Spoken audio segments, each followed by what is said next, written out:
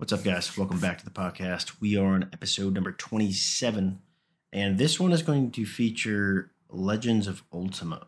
And I've gotten a whole bunch of messages from people asking me, "Hey, what do I think about Legends of Ultima? What are my thoughts and all that?" So, what people didn't know is I've been talking with Stimwalt, one of the developers for Legends of Ultima, for quite a while now, and I'm very happy that we finally get to link up and kind of discuss in depth. What is this project all about? Now, I will share with you. I did have some firsthand experience, and I want to preface this because I don't know, months, years on from now. This was the test center build, right? This isn't. I don't think this is the production build, but I did have firsthand experience. I got to go around to dungeons. I definitely got to get my feet wet, and so I do have some initial impressions and opinions. Stimwalt is a developer on the project, but he is also obviously a huge UO fan, and it's kind of cool to see his progression from UO player now all the way to developer, right? And to make this very clear, because this is something that's a little different, is I think there are some different legalities with using this engine for UO. I don't know, I'm obviously not a lawyer, so I don't know how that works, but I will say they're running this project as really like a nonprofit, right? Like it's not going to have a traditional, I think, cash shop that we see in other shards, right? And I'm not talking about pay to win, but just cosmetic stuff. I don't think they're going to have a lot of that like the other shards do. So some people may like that, some may not. But it's very interesting to see at its core, right, who are the people that are designing this. So I want to give my initial impressions, and I want to also say this is my personal Mustache Gaming's impressions. I have nothing, behind this other than my actual gameplay. I'll start off with a lot of the pros. They have absolutely replicated UO in a 3D engine. 100,000%, no doubt in my mind. You log in and you're going to say, okay, I'm in UO, right? You're going to say, got it, like no problem. So I think that's going to be a huge pro on this list. Is it is accurate. Now, I don't know if we broke down what era this is, but I think it's a bit mixed. I don't think, based on talking to Stimwalt, there was like a specific era they wanted to replicate. It was basically, here is UO 2.0 on a 3D engine, go, right?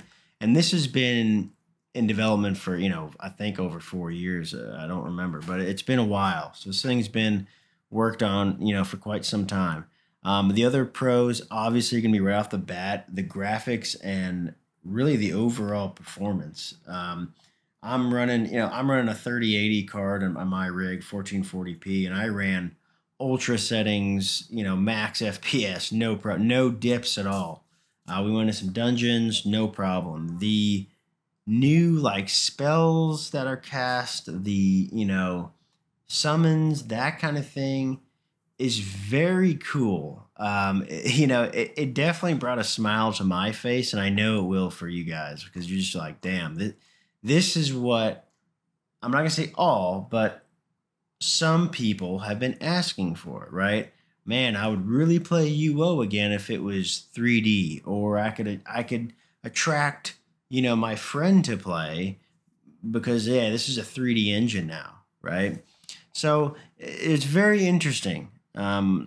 The other pros going down this list, I think, are the devs themselves is a huge pro that, at least, and I can speak for Stimwall because I talked to them, they are very passionate about this project. There are no ulterior motives other than to provide UO in this 3D setting, which quite frankly is just cool. I mean, there's no doubt this is cutting edge, next level. Now I'm gonna flip on the con side. I will say there are still bugs to be ironed out that I experienced in the test center. That's not a dig at all at them. It's just it is what it is. There's bugs, and I think they know that. No big surprise. They're still ironing out all the fine details. Got to remember bringing in a UO like code onto a new engine. I can't even imagine the undertaking because UO at its core is very complex. At least in my mind, it's not an easy system to either understand or probably even code. I don't know. But I would say that bugs. I didn't get to encounter NPCs on the test build. They weren't spawned yet, so I don't even say it's a con. It's just something I didn't experience. I will say my biggest con, and I think they're working on it, is the lighting. I've gotten that comment from a lot of other people too. When you get in there, the game's just a little bit darker, right, than what we remember, in our classic UO. Now, some may really like it. I liked it for about 5 minutes. Then I'm like, okay, I want to turn on the lights. I'm over it, right? So I know StimWall did say they are working on that to make it brighter. I don't know what the final build will have. I mean, this does launch again June 20th, 2021. So we'll kind of see how that all fleshes out because while, yeah, it does add some, risk and, ooh, it's kind of dark and stuff. I personally probably will not have the patience to deal with that long term for me because I load up UO, it's just bright. I don't I mean, I can turn off night side or whatever, right? And kind of, but I rarely do that. That's not something that drives me, that kind of environment. So I think they're going to work on that. That should be fine. The other potential con, that I'll put on there is really, this is to be seen, is the community. I am extremely curious what kind of community this is going to attract. Because some shards have, one of the most toxic communities, while other shards have the nice, you know what I'm saying? There's a very wide mix of classic UO shards. This one, I'm curious to see.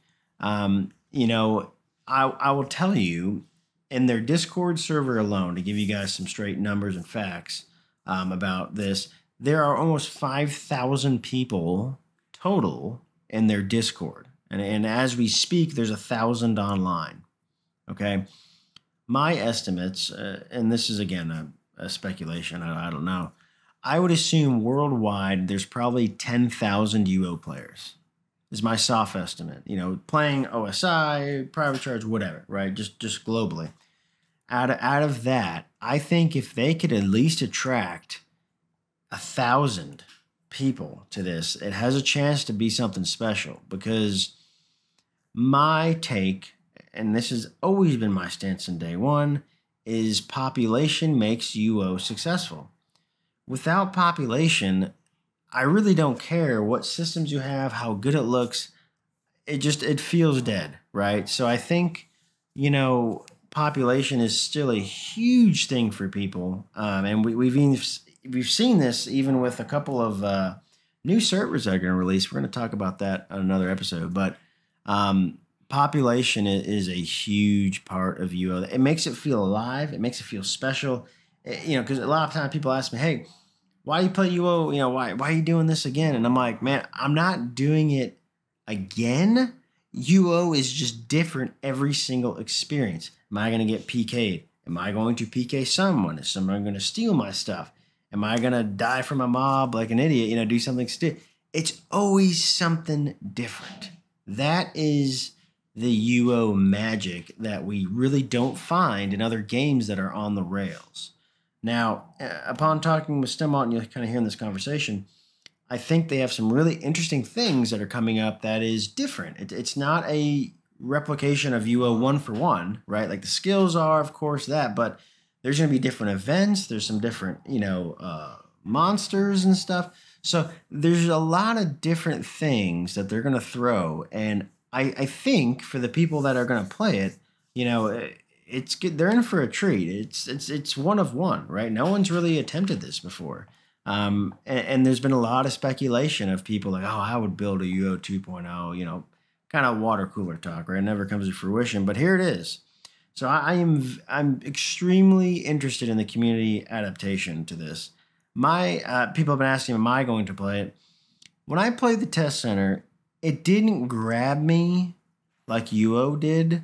And to be, quite honest and truthful with everyone, I've never said, hey, UO needs better graphics, me personally. So I don't know if I'm the target audience for this like project, right? But that's okay. I still appreciate it a lot because this, like, to me, as long as someone's playing some sort of UO, that's a win, right? And I think it would be very interesting to see, like, if you invited your friend, right, to play Legends of Ultima, they log in and it's like, oh wow, it's just 3D. It's got nice graphic. There's no, as opposed to the 2D. You log in, you're like, dude, you playing back in the 90s, man? This sucks. Right? Stuff like that. So I'm super curious. I know this intro is a little bit longer than normal, but this is a bit of a unique project where there's a lot of things getting to the finish line. So once again, Stimwalt, thank you very much. It was a pleasure talking to you, and I hope you guys sincerely enjoy this episode. Don't forget, I stream on Twitch. I'm also going to be streaming on YouTube once a week, trying to gather there. I really want to switch over to YouTube. So if you guys are looking for a way to support, the podcast, jump on Twitch, throw me the free, Amazon Prime subscription. I truly appreciate it. That's something that, if you have Amazon Prime, it's free. You don't have to do anything. But please send me an email as well. Let me know if you've tried Legends of Ultima. Have you followed the project? Will you be playing it? Definitely keep me informed and let me know. But thanks, guys. Catch you next time. All right, guys. I am here with Stimwalt, and this conversation, I think, has been perhaps months in the making. I don't even know, but it maybe more than that, right, Stimwalt? I think. Oh yeah, definitely. We've been talking for a while, so. Yeah. So I am. I'm absolutely thrilled to have you on. So first of all, thank you for your time for coming on here to talk with me. Oh yeah, thank you for having me. Yeah, and I think what's very unique about this conversation is this is one of the few times where we get to talk to not only a UO player, but more of a dev, mind behind it, which I always find fascinating because, in my opinion, I think sometimes, developers, coders, whatever, they think a little bit differently than a guy like me who's just playing the game. Yeah, I mean, sometimes that is true. I'd like to think of myself as a player first. Yeah. And the weird thing is, Ultima Online really sort of, I don't know, birthed me into becoming a coder. So I was never super interested in programming until I played Ultima Online. Because of all the scripting and whatnot. So that actually made me, have an interest in programming in the first place. Yeah, and so let's get right into it. Where is the origin of your name? What's Stimwalt? What does that mean? Oh, so Stimwalt was actually a name that I used sort of after my PK era. Okay.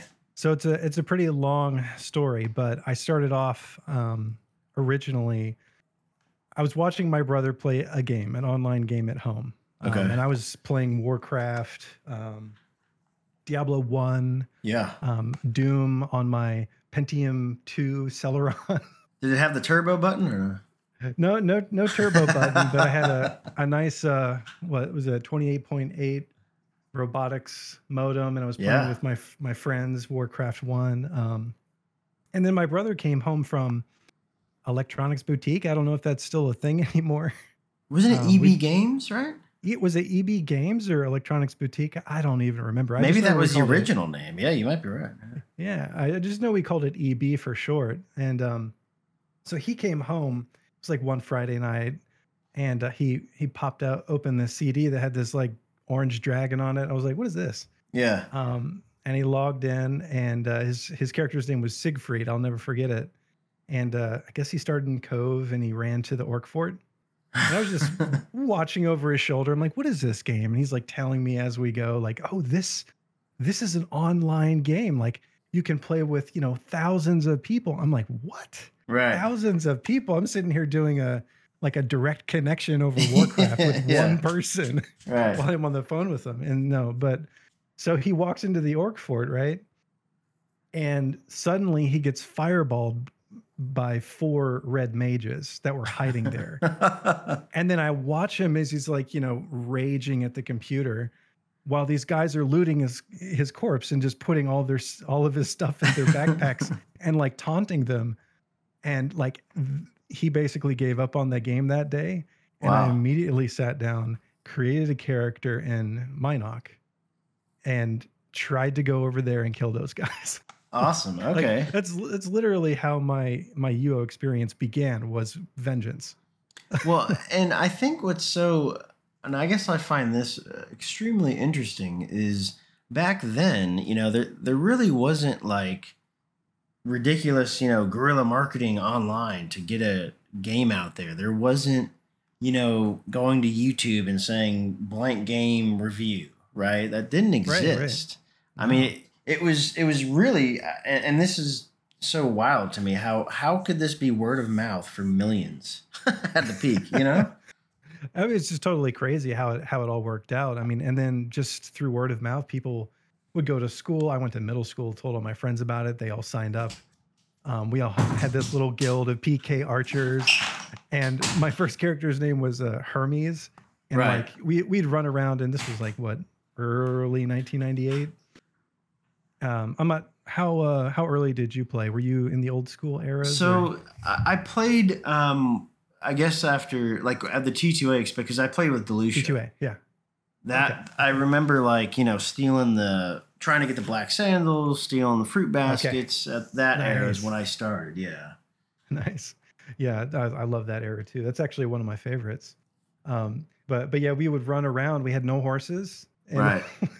We just had these heavy crossbows with bolts and like, we're chugging along real choppy. Like that's how it was with 56K modems. And yeah, we're just PKing people. We had these really crappy tents with a single chest in it. Do you remember that? That may have been before. No, yeah, I never experienced the tent era. Now, what shard did you pick? Chesapeake. So that for me was the fastest server. Oh, so you actually picked based on speed or ping, right? Because you get sorted by ping? Or? Yeah. Because, I mean, I built my own computer back then. I was a bit of a computer nerd just because I was into PC gaming. And the first server I ever pinged in my life was a UO server. That's interesting. Okay. And that's how I figured out that Chesapeake was the fastest for me. So that's what I loaded up on. I told all my friends to load up on the fastest one too. Right. And okay, so you picked Chesapeake. Walk me through when you're creating a character. It seemed like you just wanted vengeance, so you were going more towards a combat style, right? Yeah. So I mean, my brother just died, and he was mad, and I was like, I can kill these guys, no problem, know. And so I just immediately made an archer because I was like, well, I can't get. They have ranged spells, right? So maybe if I hit them with arrows, I'll have a chance. Right. And so I just quickly made an archer, like 50 archery, 50 tactics. And I didn't know anything about the game except what my brother told me. Sure. And so then I just ran over to the orc fort, and they weren't there. Of course. Right. And I think, it's funny to hear that the orcs have been hiding in the orc fort since, 22 years ago. Which yeah. I mean, I don't know if it was the orcs or not. I can't actually remember if they were orcs or if they were just mages that were, anyway, it doesn't really matter. It sounds like an orc thing because I don't think back then like stealth PKing was a real thing. No. I mean, we did it. We learned it from the orcs. I guess it was the orcs. But that's what we did. We started hanging out hidden in areas, choke points, and wait for people to run by and just bam, hit them with heavy crossbow bolts, and they would just, drop. Whether it was their internet connection or they had no armor on. Yeah, people forget the connection lost message was just certain death. Or like you're in an intense battle as a PK, and then like your mom picks up the phone, which is the only phone line that you're using to connect to the internet.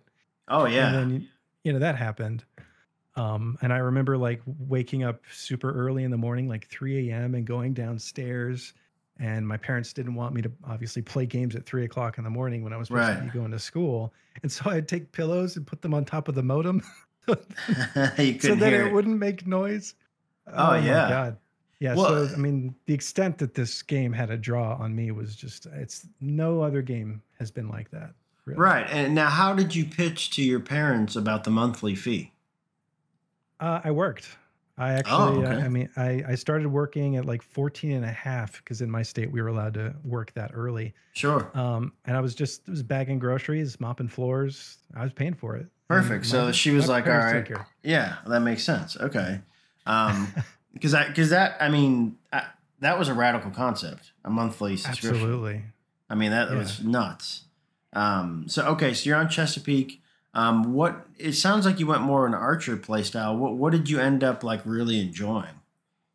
So for like the old school era, we had a small guild of basically friends from my school, and Yeah. we were all red archers because heavy crossbows at that time just hit like trucks, and it Right. just didn't make sense to be anything else at that time. If you wanted to kill players quickly, that was just Right. what you were. So we stayed on that meta for a while, until eventually one day we accrued enough wealth to buy a tower, and we placed that tower, and then we bought three smaller tents, and we Okay. surrounded those tents around the entrance of our tower. And then we Nice. marked runes in front. And what this allowed us to do is to sort of recall back to our house safely, and nobody could attack us. Right. Kind And of like a if courtyard scenario. Yeah. right, and what we would do is if one of us died, we'd place a water barrel on that spot. So if an anti PK tried to come and get us, they would recall into a blocked location. And Right. They could. sometimes after we died, we would just sit there and listen to them try to recall in and laugh. But um, back in the day, you had to have a vendor in front of your house to hold your house key because Okay. there were no changing of locks. There was no Right. lockdowns of any kind. If you lost your key, you lost your house. And that's just how it was. And one day we lost our house. And so that sort Oh of man. ended that era of just, reckless PKing. And then I made a sort of a, I don't know, not an anti PK, but more of a Guild Wars style Halley Mage in the Second Age era. Right. Okay. And like now, knowing what you know now, like what really, what does a sandbox kind of mean to you after kind of this experience? I would say it's about freedom to make choices, having free will, having an ample amount of risk and reward, Right. removal of invisible walls, which we see in like every game now. Like you can't go here because you are leaving the missions area, Yeah. or It's you on can't rails. pick Yeah. this up because it's not actually pick upable. I mean, the lack of physics in a lot of games. I mean, in a title I just played, which I really enjoyed, you walk into your room and there's cups and there's plates and there's chairs, and you can't sit in the chair, you can't pick up the plate. UO Right. in its time was just totally revolutionary in that you can almost interact with all of the objects in the world. So in Yeah. my mind, I think the physics is like one of the biggest things for a good sandbox. Well, and I never understood, even to this day, why have some of the things, we see in UO even right now, why haven't they been replicated? It makes no sense to me. Well, the truth is, when UO first came out, it was a giant pile of bugs. It Right. was a lot of really great ideas and a lot of depth and complexity of ideas, but it was a bunch of untested ideas. And so, in the sense of, will there ever be a UO again from like 1998 with, I don't know, 70,000 exploits? And Yeah. I would hope not in that sense, not the exploit sense, but maybe in the like base mechanics of the game, the things that people enjoy doing, like the play styles, the monsters, the dungeons, the map, with some modernization. Those are things that you can resurrect, if you will, or bring back. But no one is going to want to bring back, the ability to break into someone's home and take everything that they own. Yeah. No, That's never coming back. So I completely agree in the fact that and to me personally, I don't think we as players would want the experience we had back then in terms of some right, of the real lows. exactly, However, yeah, like with housing, it's like anytime I play a game, you go enter a house and it's like a loading screen. It's like, well, it's very meaningless, right? Yeah, you don't want instance housing. That is really, and it's funny because I've heard that said numerous times talking to a lot of people. It's like, why is it that modern games like to instance housing, Yeah. or they like to instance everything? And it depends on the performance and the optimization of what they have done, what they have built. In a lot of games like Shroud of the Avatar Yeah. by Garriott, I believe, and I could be wrong because I haven't played the game in many, many years, but I think they went instanced housing. And for a lot of folks, that just kind of kills it because I don't there's a know if they may have at one point, because I mean, did truth be they told, this is my opinion. I don't know this for a fact, but I think it had a huge identity crisis when it came out, right? oh, definitely. Yeah. And it kind of did this morphing. And I think right now, current day, like as of, May 23rd, yeah, it's on a good track. But gosh, it took so long to get there. I don't know Yeah. if it's too little too late, but I don't, I would be shocked if it's instance housing. I don't know. That's a good question. Yeah. I don't know. I mean, I know that I backed it a while ago and it had some things in it that I thought were interesting and it Right. had some aspects that I thought were like too big of a departure from UO. Yeah. And I don't remember, I can't tell you for a fact that it has instance housing, but that kind of style of game where you load into your own little world to Yeah. store your stuff. I mean, that goes against what Ultima Online really is. I mean, your housing is supposed to be in a persistent state in the world where other players, if they walk into your house, can interact with that world. Right, and I think So to your point is the objects in the world too. Like, I mean, you play World of exactly. Warcraft or whatever, it just it feels so meaningless. Like it's Right. that's my opinion. It feels that way, where No, I agree. and I don't and then when as I get older in my head, I'm thinking, is it optimization? Is it because these games have millions of I don't know. I don't get it because UO pulled it off rather with maybe lesser graphics obviously, but they did still pull it off, so it should be possible in my mind. But It yeah, is. no. It is possible. I mean, we definitely have it. So we Right. have housing that's not instant. So it is possible. It gets into, especially with AAA studios, it gets into what makes sense to the business to focus their time on. Bingo. And Yeah. unfortunately, that in a lot of respects for businesses, it puts the players' concerns at the very, very bottom of the list. And they run metrics and numbers, and they make decisions based upon that. Yeah, sure. Now, So you sound like you were, definitely in a PK, mode. Did you ever do crafting or anything like that? yeah, I was a crafter. Did a little bit of mining. Like when I first started playing, I was a miner, Okay. and I was in Minot. That was my favorite city. Um, Yeah, sure. and I made a bunch of armor and weapons and shields, and I had a vendor. And I also got into alchemy, sold potions, healing potions, and stuff like that. We referred to that character as our blue mule. Right. I'm not sure Okay. if you've heard that, but yeah. So Yeah. our mules would basically gear up our PKs Sure. Yeah. or our PvPers. But yeah, I mean, you're right. I mean, I was primarily into PvP. That was And definitely my thing. So what kind of like drew you just to keep playing UO? Because obviously other games are releasing, right? yeah, I mean, the biggest thing was the social aspect, which I think some people might find odd. But for me, Ultima Online was like the best chat program that had ever been made up to that point. Like just being in the world and talking to people, and you would just type on your keyboard and the text would pop above your head. I mean, it was just revolutionary Right. back in 1998. So the social aspect of it was a big pull for me. Also, like I said, a lot of my friends at school were also playing the game, so that kept me playing it as well.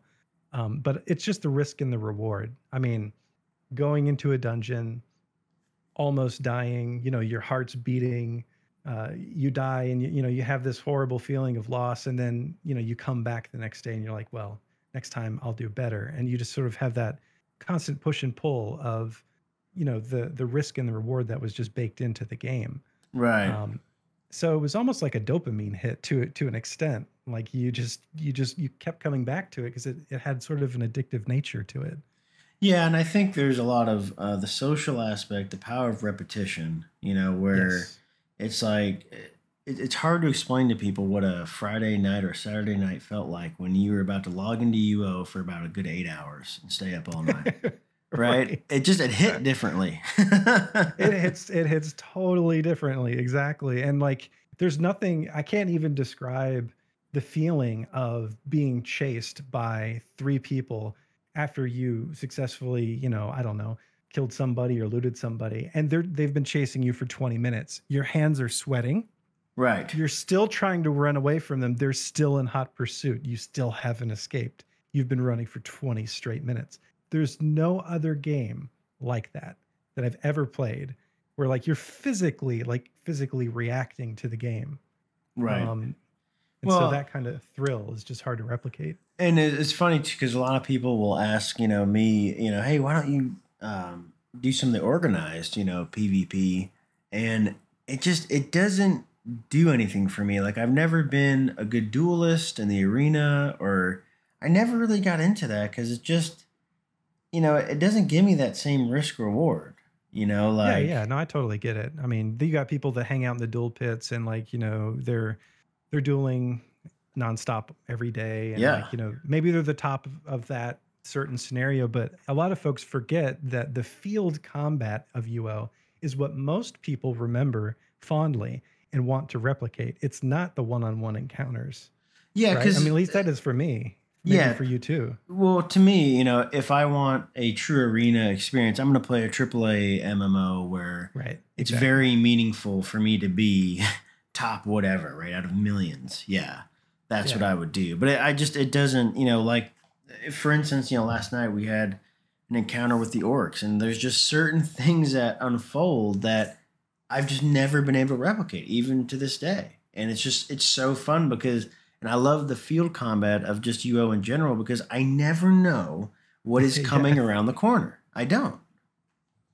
Yeah, it's different every single time, and that's what makes it so beautiful, wonderful, and unique.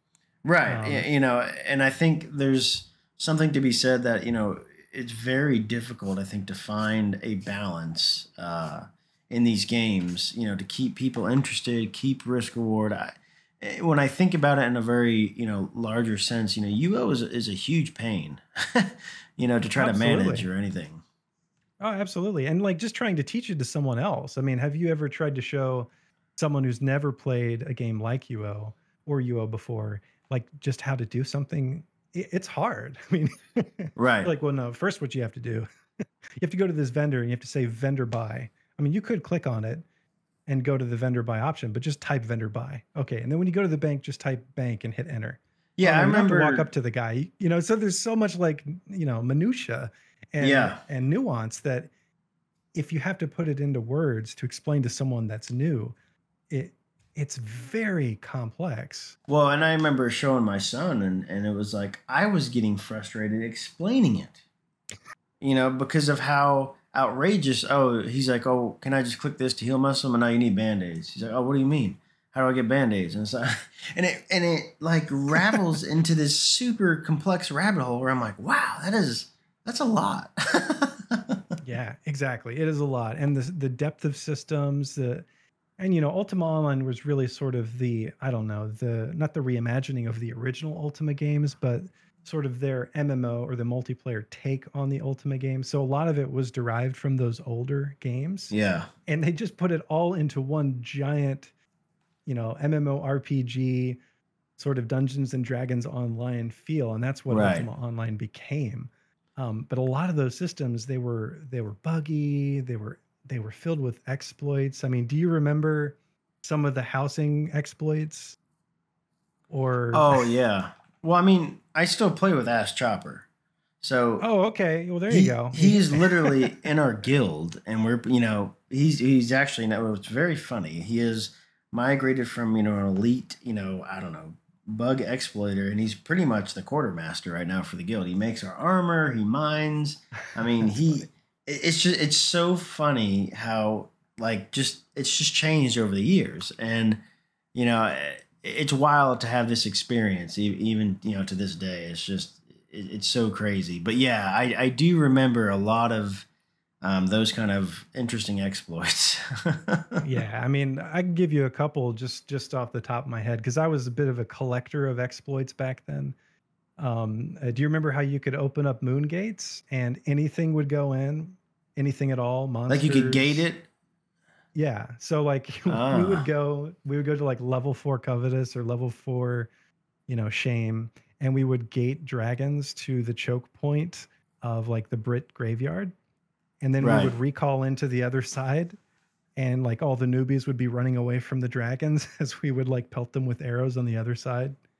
And it took OSI like, I don't know, 6 or 7 months to finally patch moon gates to not transfer monsters. I mean, Wow. it was crazy. You could release dragons if you had tamed them in town, and the guards wouldn't kill them immediately. They would just Right. kill. Um, the mages in wind would deal no damage to you because at that time the magic in town wouldn't deal any damage to you, but you could GM off of them in 2 days. So we all used that on our PKs to get GM resist in 2 days, and That's then in crazy. PvP we were just incredibly powerful. And oh my god, do you remember when deers had no pet slots and you could just No. keep taming endless amounts of deers until you had an army of 40 deers? See, no, I didn't, and it's funny because like on Ask Chopper's site, I never could get in, like, because I never had a bug to submit, so I could like see the Uh-huh. private stuff. So back then, I didn't really know anyone that was like exploiting or had any good bugs. So I would have definitely used them for sure, but I just didn't know about them. I mean, I knew they existed, I just didn't know what they actually were. It was like some closed guarded secret. Yeah, I mean, it was when you were playing UO2 back on Chesapeake. It was certain guilds knew them, like the KOC Keepers of Chaos. They were my buddies, Oinland, OIN, ZS, the Death Jesters. These are all Chesapeake guilds. Just wanted to name them since a lot of them are still around, still active. Right. But yeah, they would collect these exploits and share them, and man, they had an enormous amount. I mean, you could break into homes with the summon demon. Oh All you would do wow. is run to the opposite side of the demon, or run to the opposite side of the house with the demon standing in front of the door, and you'd say, "All follow me," and the demon would open up the door even if it was locked. And Well, then Chopper said this is the best bug he was never able to replicate. Someone like submitted it. He said there was a way to make a house instantly IDOC. wow, no, that's new. I haven't I heard that one. don't. That's Well, he cool. was never able to, Do it. confirm its Yeah. existence because it just didn't work for him. But I'm like, maybe it worked for a short time because that would have been a damn near game breaking. Oh, absolutely. I mean, you could stack blacksmith aprons on top of each other and just run up them and jump over the gate of the double forgery or the large house with the patio. Okay. You could Wow. do it. There was a Moongate bug where you could put sacks of flour all around you and cast Moongate, and the gate would open in front of you. So you would enter, mark another rune, and rinse and repeat until you were under the house. You would log out, log back in, and pop inside the house. I Man, mean, the amount of exploits were just unbelievable in the old school era that it was just so damaging to the game. So I was the guy that was hiding and then repairing for free, thinking I was getting, a one up. That's the extent So of my bugs, yeah, stuff. but like it got so complex. Like we were putting crates in front of our homes to sort of prevent people from breaking into our homes as we were breaking into others' homes. Right. Well, and it Because was interesting talking to like Garrett, where he gave me another, spin on this, where he's like, imagine just building a city, you putting all the services you think are going to work, and then inviting 100,000 people to run wild. exactly, that's what happened. That's exactly what happened.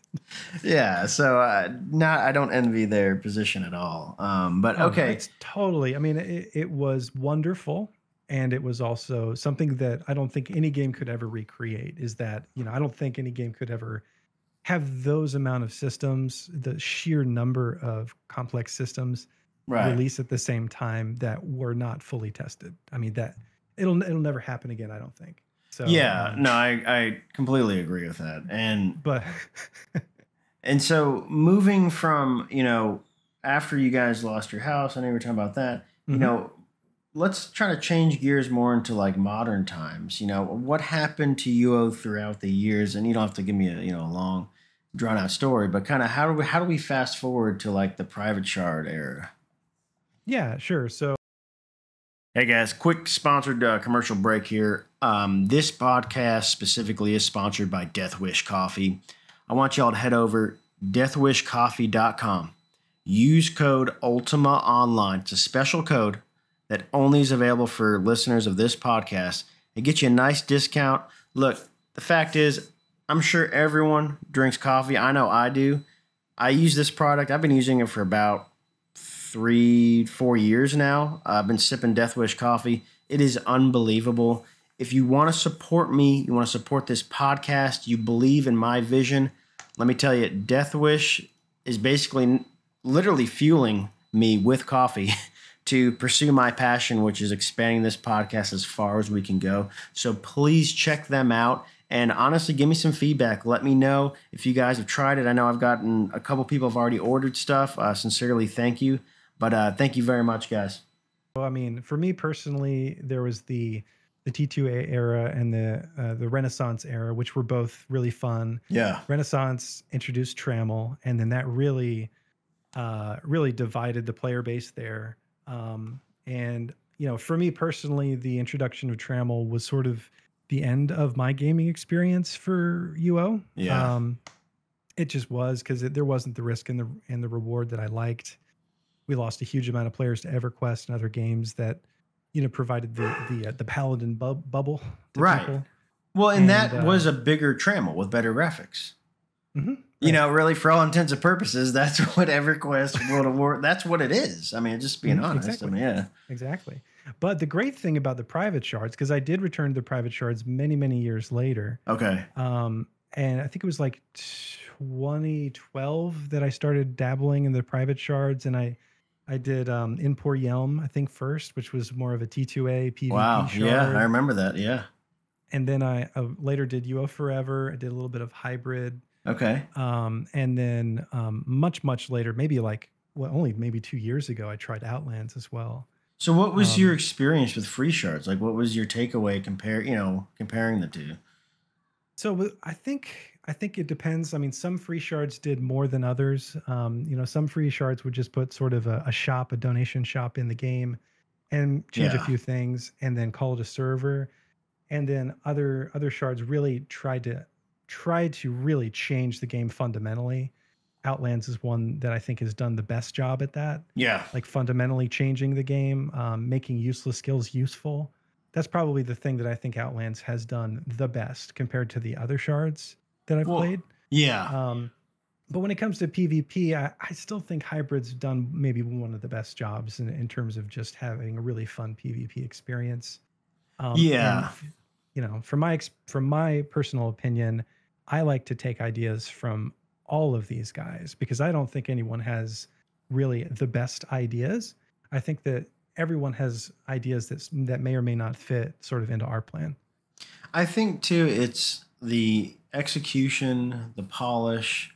There's certain things that Outlands did differently, where they took years to beta test instead of Yeah. 6 months with a couple buddies casting e-bolt. Right there's certain Right. things that they did differently that set them up for success. Because this is my opinion. I don't know if we'll ever see another Outlands again. I with this many people playing. I don't know if it'll be replicated like it has been. I don't know, because the Yeah, last I don't know. time, I couldn't tell you one way or the other. I mean, I think that what they've done with the custom map, yeah, no other private shard did that. So first of all, that's something that didn't only they have done. Emporium did that? They had a custom. One of I them don't had a remember custom them. map. Did they? Okay. Maybe I that's know what one of Emporium- them. It wasn't hybrid. It wasn't forever. One of them did. But remember, Emporium, I think, like closed, and Emporium 2 came out. It was a It bit could of have been, yeah, it could have been a time when I wasn't playing. Yeah. So I may be mistaken about that, but just from my recent memory, Outlands is the only one that did their own custom map. Yes. And so that is a huge differentiator from all the other private shards. And so I mean that alone is going to separate them from the rest of those guys.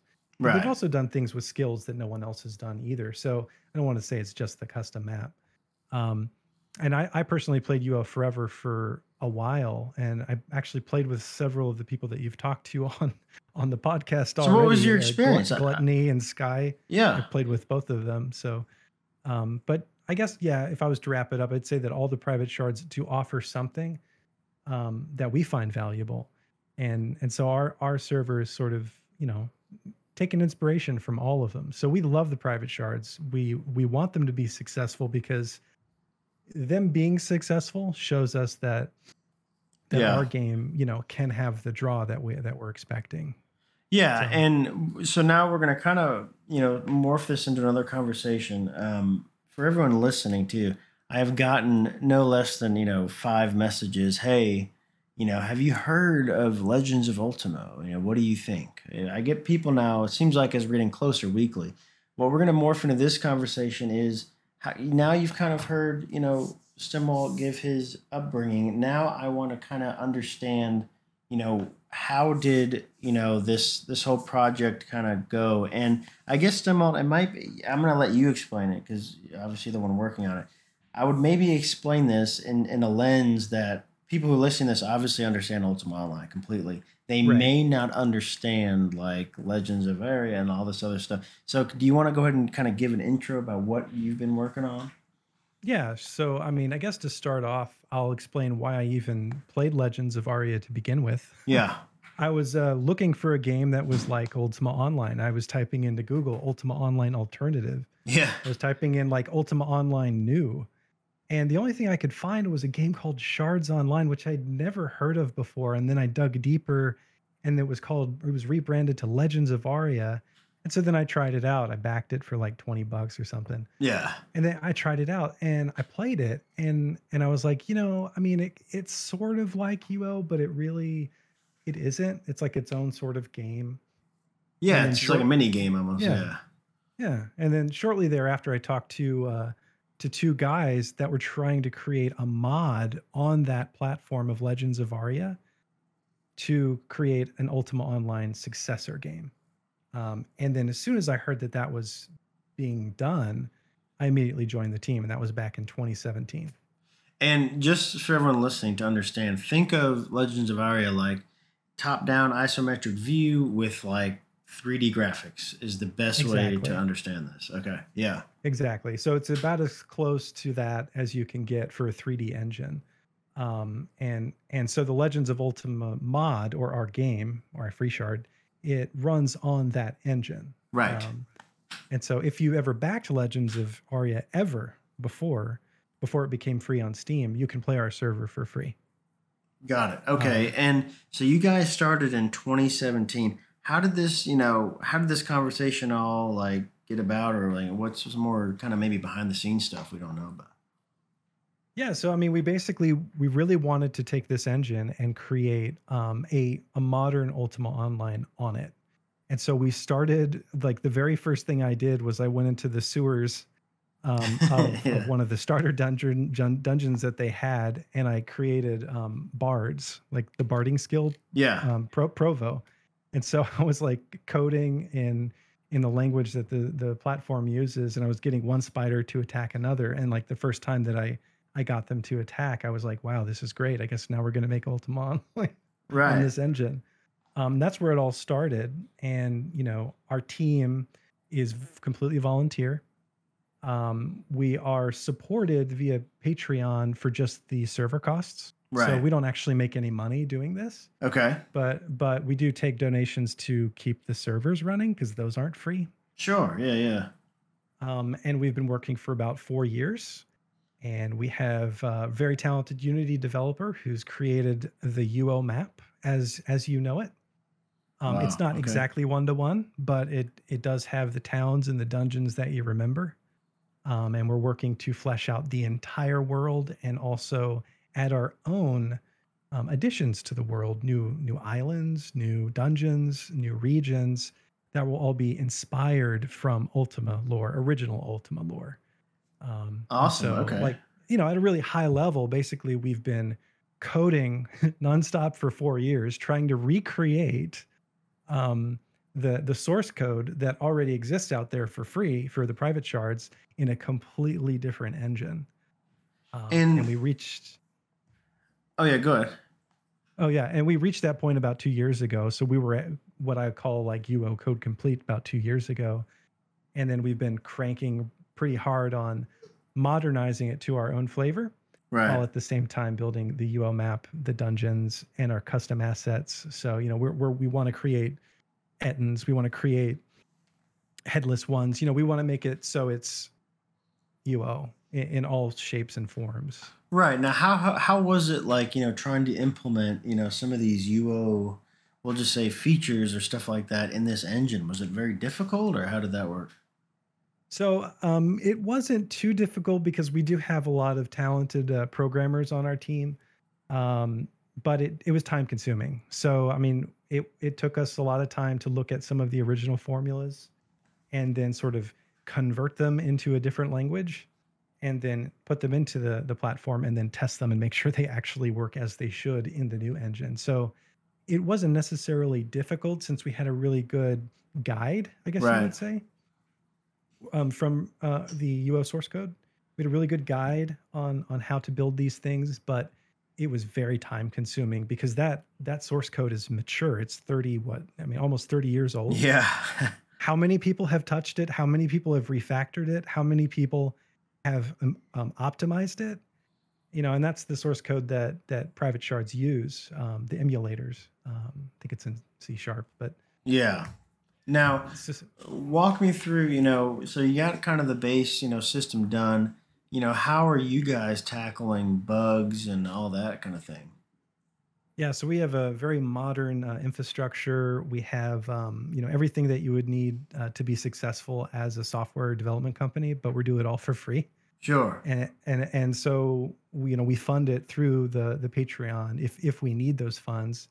But we have all the infrastructure that we need. Infrastructure as code, and this is kind of really technical, but we have modern tools in order to keep everything tight and protected and backed up, and under a tight lid so that everything is secure. Okay. And when does this release? June 20th. Okay, So June 20th. Okay. in less than a month, it will come out June 20th for players that have already played our server. Since the server has been around for many years now, Yeah. they'll be offered a transition that will occur from the old Celador map to the UL map. And if you're a brand new player, then you will just log in on June 20th right into the UO world, and you'll have a certain amount of towns, dungeons, points of interest that you can access immediately. And then in the coming months, we will offer more regions and dungeons and whatnot. And I believe we plan to, a week or two after release, to open up housing. Okay. So originally or initially, when people joined the game on June 20th, everybody's going to be sort of racing to acquire wealth. And then after a week or two, we will enable plots for housing. So there's going to be a big land rush when that occurs. And we wanted to make it fair, or as fair as possible. Right. And of course, our rule set is risk versus reward, Felucia. So It'd be there's going to be interesting. some interesting fights. Yeah, and what is your goal with this project? Like, what is what are you trying to accomplish? The ultimate goal or the aim of the project is to create a true spiritual successor to Ultima Online. So Okay. not just to remaster the game or recreate it one to one, but to continue the story from where it really didn't start. Like the original Ultima games, they all had very in-depth storylines and characters. Ultima Online started with that. I think they had the intention of continuing the stories and the lore, but they kind of just didn't. They focused on features and different kinds of content. So we're going to bring back characters from the original Ultima games, Okay. and they will be villains, they will be catalysts, and they will be characters in our game that you may be able to interact with, you may have to fight. There'll be world events. So our ultimate goal is to really start anew. I mean, bring Ultima Yeah. Online into the future and tell the story that was never told, I guess. Yeah, and I mean I'll tell everyone for listening, and I'm gonna talk about this a little bit more. But I have played boots on the ground, logged in and looked at it, and I mean it's as close to a one for one as you could possibly get, from what I could Well, thank tell. you. And yeah, I do think you guys have, I think, something very special that is, one of one because, and I think we've heard this, throughout. I mean, we're all old and cranky now, but throughout, 22 years, everyone said, well, not everyone, but most people have said, gosh, if it just had better graphics in the modern day, this would be a runaway hit, right? And Hmm. I view this as a very interesting test to see, you know, number one, how do people react to it? How do Right. you guys manage this? Because this thing could spiral successfully very quickly, and I do think it's such an interesting thing for you because every free shard in current Ultima, right? They go through the same things Garriott and Star Long went through 22 years ago, right? Right. And I'm super curious for you on your journey, because you're gonna encounter the same issues, right? It's just, I mean, yes, it's Absolutely. nicer graphics, but you know what I'm talking about, right? Oh yeah, there's going to be bugs. There's going to be exploits. The thing that we have on our side is we have very very good telemetry or logging. Yeah, So we're able to drill down. We know if you log into our server, we know a lot about you. We know what you're doing. So and I we're didn't definitely mean gonna. just so much about the bugs, but I'm saying like Yeah, the yeah, design, the economy. How do I deal with gold, in exactly. 5 Economy is years from very now? very important. Right, Yes. because Outlands is only 2 to 3 years in, I think, right? And they Hmm. have some really, really good gold sinks where stuff is expensive, and it's good because it Yeah, yeah. It keeps should be. flushing money out. Now, there's always going to be the guy that hoards everything, never spends a dime. You can't really do anything about that, but it's so complex, at least in my mind, to manage an economy like this over time. It's very challenging, and the telemetry that I mentioned earlier does help us because we track how much gold people earn per hour. We track how much they make in dungeons. We track how much is in their houses. We track how much is in their banks. We track Okay. all money flowing in our economy, Right. and we have very very dynamic gold sinks Okay. so that it can fluctuate and change due to changes in the economy. And also, our one of our biggest end game things is customized housing. So Okay. players are going to dump enormous amounts of money into customizing their houses, and it's going to be definitely one of the most attractive and coolest things to customize in the game. So if you want a giant castle that has all these really rare roofs or windows or walls Right. or foundations, Yeah. you're going to have to pay a lot of money for them. So And that's you, just one of the gold sinks, of course. so you're talking about like lumber current prices right now in real life, right? Right. It's funny you mentioned that because I had someone come to build a deck or give me Yeah. an estimate. And I was like, what in the world? This is just wood. Yeah. Oh, But yeah, yeah. I know. It's that's a rare commodity right now. but you're Um, absolutely right. If you don't have enough gold sinks, the economy gets out of hand. And once the economy gets out of the hand, you lose the players because then there's no player economy. well, So and we're then very aware of it's this. it's it's meaningless. It's like Yeah, in monopoly money, right? yeah, well, it's like in UO now in OSI, right? It's like, oh well, this goes Hmm. for 1 billion for this castle or whatever, and it's like what? Like that just I don't even. I think they call it something else. I don't even remember. Is it a plat now? I don't know. There's some higher currency than over 999. Silver, platinum. Yeah, they have Isn't some it? It's different kinds something of like that. currency. Yeah, Yeah. I don't know, but it's gotten just so out of control.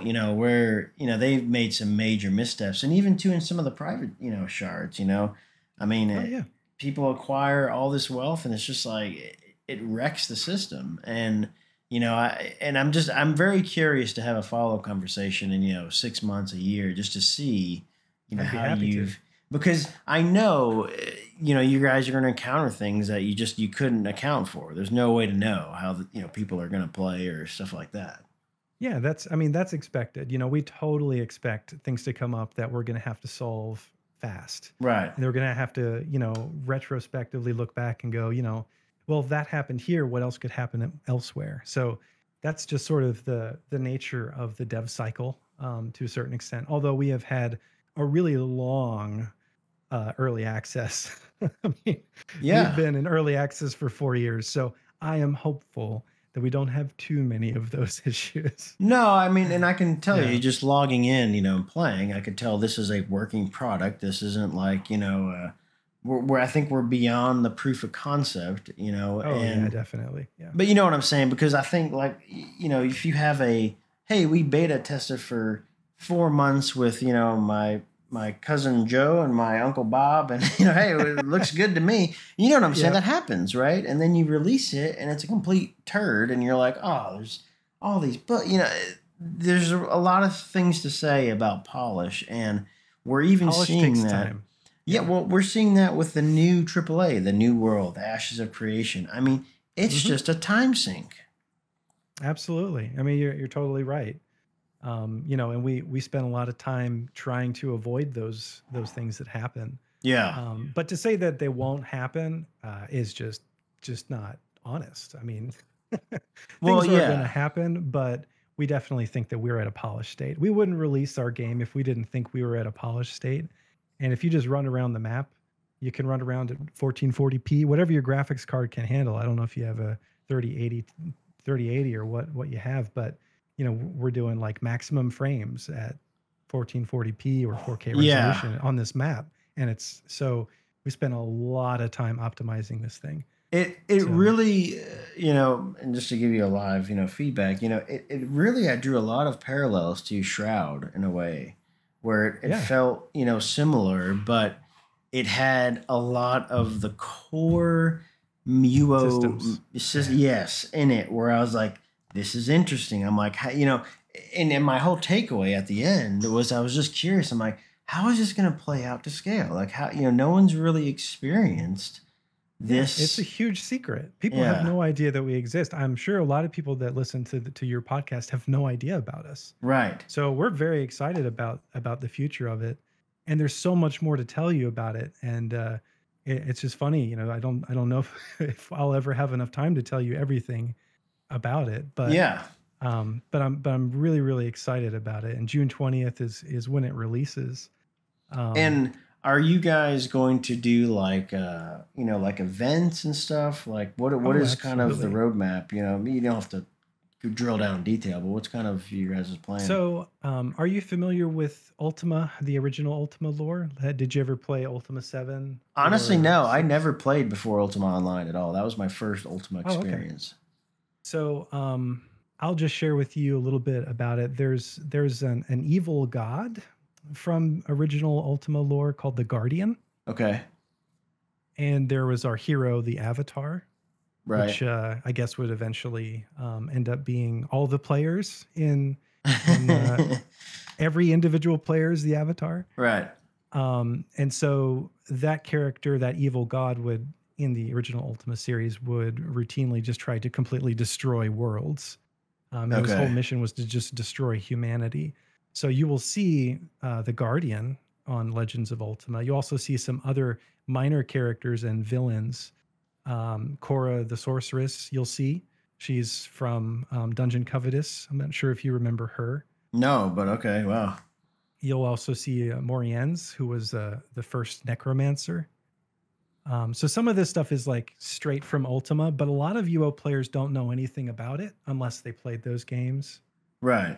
And we're going to introduce them as world event characters that like you have to interact with that will do horrible and wonderful things in the world. That's really interesting. Yeah, no, I'm very just I'm so curious, as to, how this works out because it just answers and checks a lot of boxes that people have been asking for quite a while, but I think it's checking them. I don't know what the best way to say is respectfully, right? Like Right. it feels to me Yeah. like it's well done, right? Like, okay, this makes sense, it's logical, and this has an opportunity to really scale to something big, perhaps. Like, do you guys have, do you think you have enough staff right now to accommodate, thousands of people, or what is your kind of thinking on that? Yeah, we do. We definitely have enough staff right now to accommodate thousands. But if we were to reach if we were to reach, UO 1998, Right. Yeah. Yeah. no, we don't.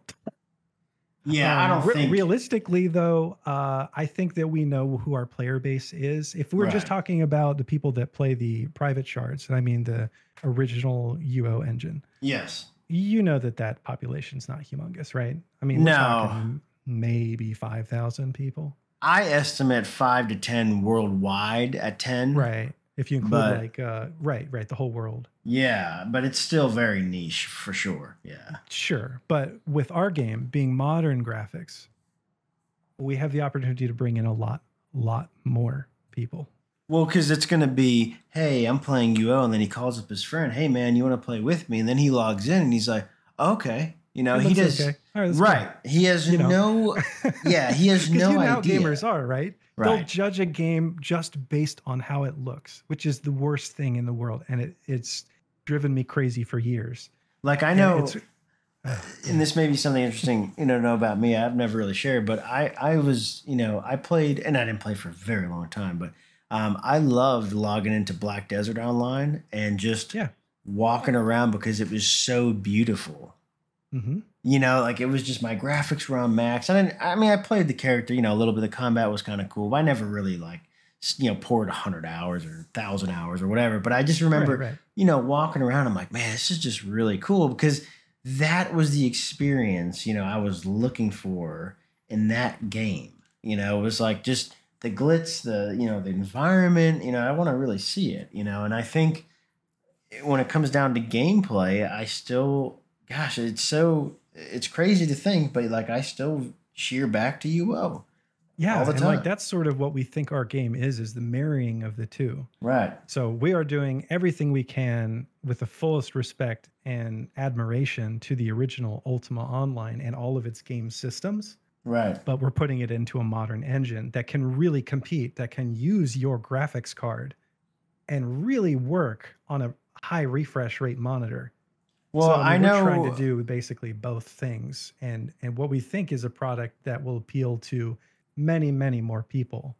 And I'll have to do is I wasn't looking at my frames when I was playing earlier, but what I'm gonna do is when I record my intro talking about this, I will look at what my frames were because I was at 1440p, like maxed out settings, and I didn't hit any stuttering or lag. It was smooth for sure, and it looked, it was crazy. Like you're like, hey, let's cast an energy vortex, and like it cast and then it started like, attacking you. yes, that's true, and it was just like it did capture a little bit in me where I'm like, this feels very new.